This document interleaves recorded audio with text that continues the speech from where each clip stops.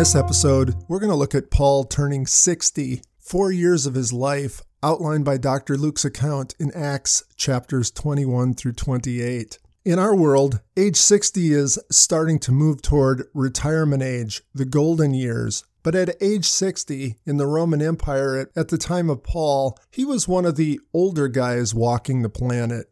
Perhaps a better term would be limping the planet. Paul's really been beat up. We'll find in today's story, Dr. Luke is traveling and being incarcerated with him the whole time. Paul needs a doctor. Other than early in his ministry, when Paul put himself in study isolation, Paul's been a mouse in a room full of cats. He's been battered around terribly. For the decade and a half he's been making his missionary journeys into Asia Minor, Asia, Macedonia, and Greece. Where on earth did Paul get his motivation to go on, much less his courage? There's several obvious answers to that. The first comes out of the Old Testament. As a brilliant student of the Old Testament and a law expert, Paul may have had the Old Testament largely memorized. And sprinkled throughout the Old Testament were courage-enhancing passages. One of those is David's Psalm 139. You wove me together in my mother's womb. You ordained my days before there was one of them. You enclosed me behind and before and lay your strong right hand over me. God knowing our exact days and protecting us as we live them, that's pretty courage-inducing. We also know Jesus had spoken to Ananias after Paul's conversion, telling Ananias, give Paul this message. You'll spread the gospel to the Gentiles, and you will stand before kings. Coming up on age 60, Paul knew he'd spread the gospel, but he hadn't stood before kings.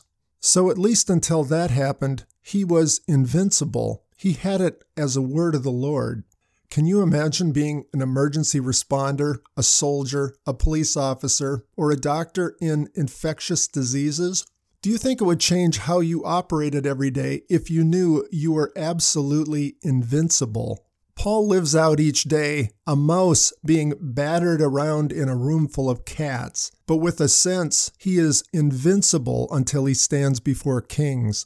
With that in mind, let's take a look at his story in Acts 21 through 28. Paul is in Caesarea and he heads to Jerusalem with Dr. Luke. When he gets there, he's warmly received by James, the leader of the Jerusalem church. That, by the way, is Jesus' half-brother Jimmy. Paul reports to James and the elders what's been happening on his missionary journeys, and there is great joy. Many apprentices are being made for Jesus, thousands of them. The elders report to Paul they've been hearing story after story, allegation after allegation, that Paul is teaching Jews around Asia Minor, Asia, Macedonia, and Achaia not to obey the Old Testament laws or circumcise their children. Now mind you that Paul is discouraging Jews from doing this.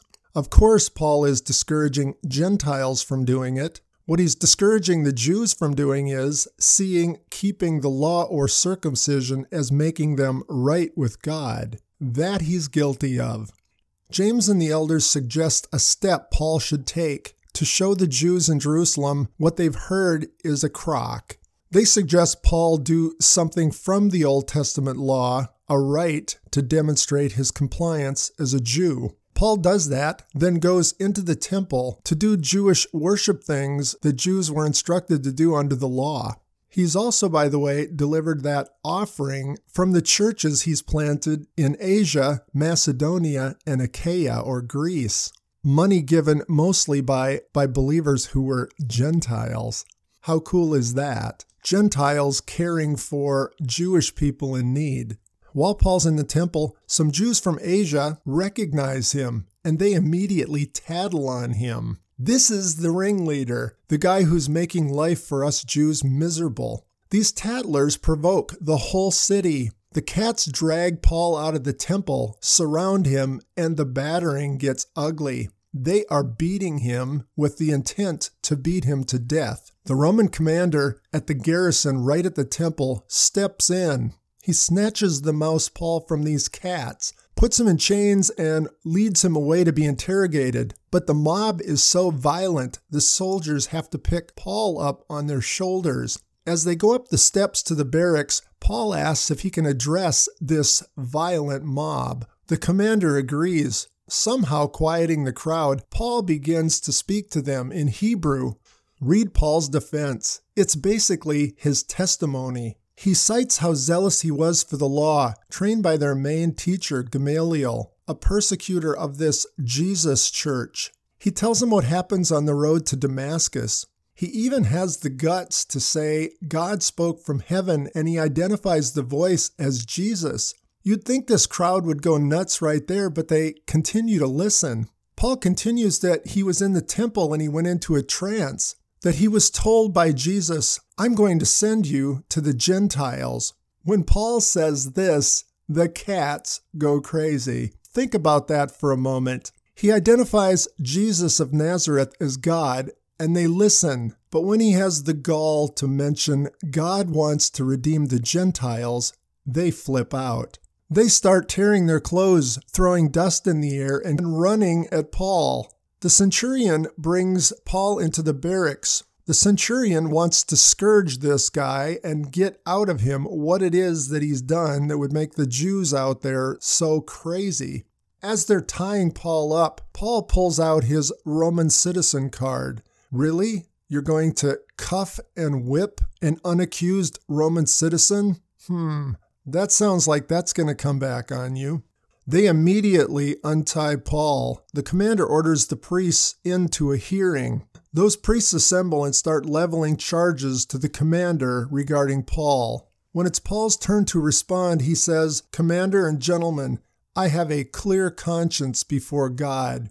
At this, the high priest orders someone to strike him in the face. Have you ever been popped in the face? Paul lashes back. God'll strike you, you whitewash wall. A bystander lashes back. How dare you say that to God's high priest? Paul replies, I didn't know he was the high priest. God's word said, show respect for those in authority. Some people see this as evidence Paul could barely see. He couldn't even see the fancy clothes the high priest would wear. Paul takes another tack. Knowing he's surrounded by Pharisees and Sadducees, he defends himself this way. I'm a Pharisee, and I'm on trial for the hope of the resurrection of the dead. That's brilliant. Knowing the Sadducees didn't even believe in a resurrection, and the Pharisees white-knuckled that, the Pharisees and Sadducees in the room, they go after each other. I can almost see Paul smile, fold his arms, and watch the cat fight. You ever seen a cat fight? The commander takes Paul into protective custody. He's afraid these people will tear Paul apart. That night, Jesus appears or speaks to Paul. Don't be afraid. You must go and be my witness in Rome. As if Paul needed more courage, Jesus has just promised, no matter what happens around you, you're going to Rome. Got it? Also that night, the Jews come up with a conspiracy. 40 men make an oath they won't eat or drink until they've murdered Paul. Paul's nephew hears of this ambush and he tells the commander. That very night, with 200 soldiers and horsemen, take Paul to Caesarea, to Felix the governor. There in Caesarea, Paul gives his testimony to Governor Felix. He's not a king, but Paul's getting warmer. Governor Felix tells the Jewish accusers in Jerusalem to bring charges. 5 days later, priests and a number of leading authorities bring a hired gun fancy lawyer to press charges on Paul. The lawyer starts out and he's a real kiss-up. After schmoozing Governor Felix, he states that Paul is stirring up rebellion. He's a ringleader of this Jewish sect, and he's desecrated their temple. When it's Paul's turn to respond, he says, Governor Felix, you're a smart guy. You know the facts. You know this is a sham. They can't prove a thing. I'm guilty of none of this. But there is one thing I am guilty of. I believe in the resurrection from the dead, the resurrection of Jesus. That's what I'm the ringleader of. With that message, I'm stirring up people. In that area, I'm guilty as charged. Governor Felix puts Paul under house arrest. We'll find it lasts for 2 years in Caesarea. During this time, Felix will often come to Paul and visit with him. He's hoping Paul and his people will grease him with a bribe. But when he comes, instead, Paul greases him with preaching the gospel. and frankly, the gospel frightens Governor Felix. At the end of this 2 years, Felix is replaced by Porcius Festus, the new governor. Wanting to please the Jews, who are continually a thorn in Rome's side, Festus leaves Paul in protective custody. The Jews don't just want him incarcerated, they want him dead.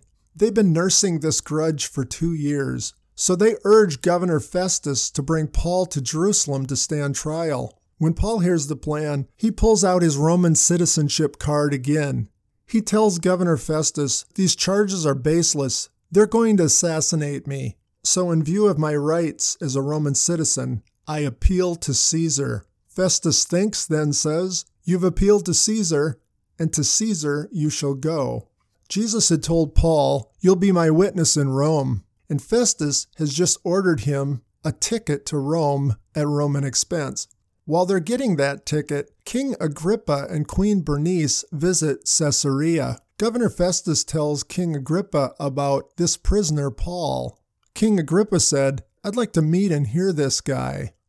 He shall stand before kings."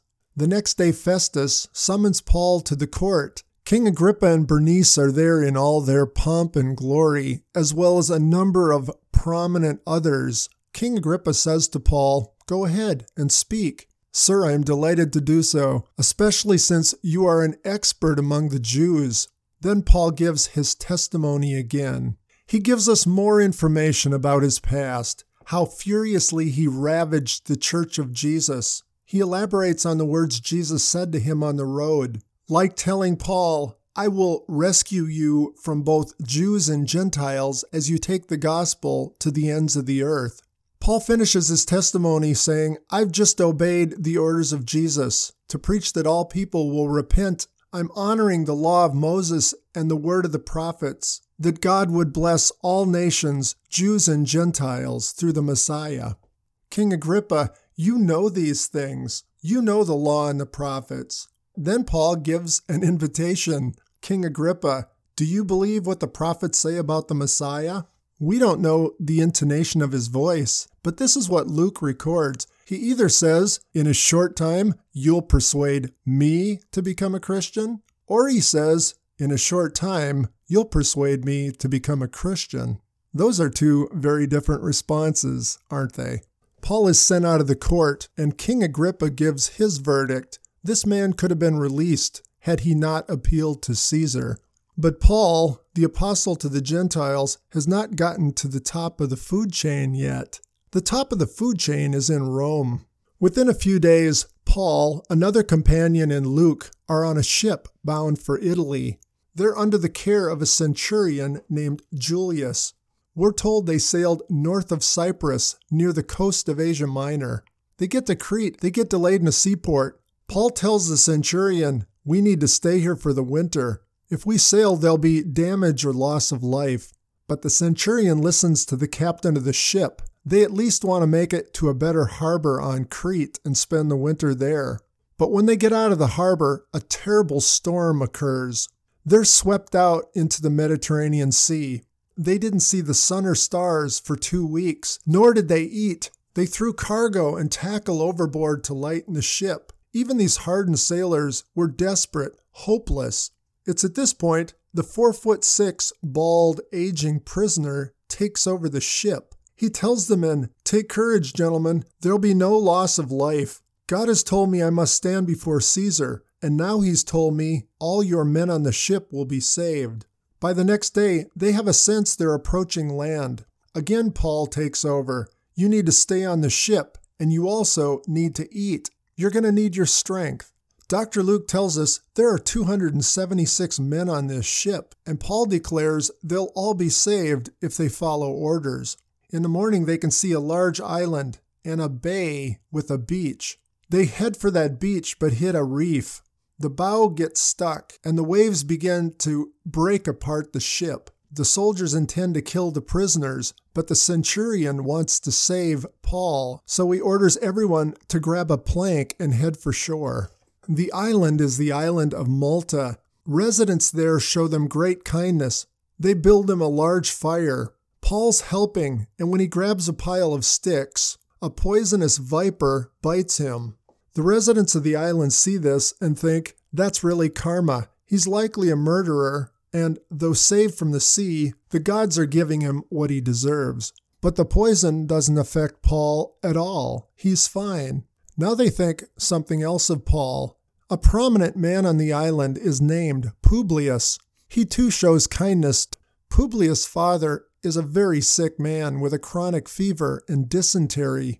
Paul goes into him and heals him.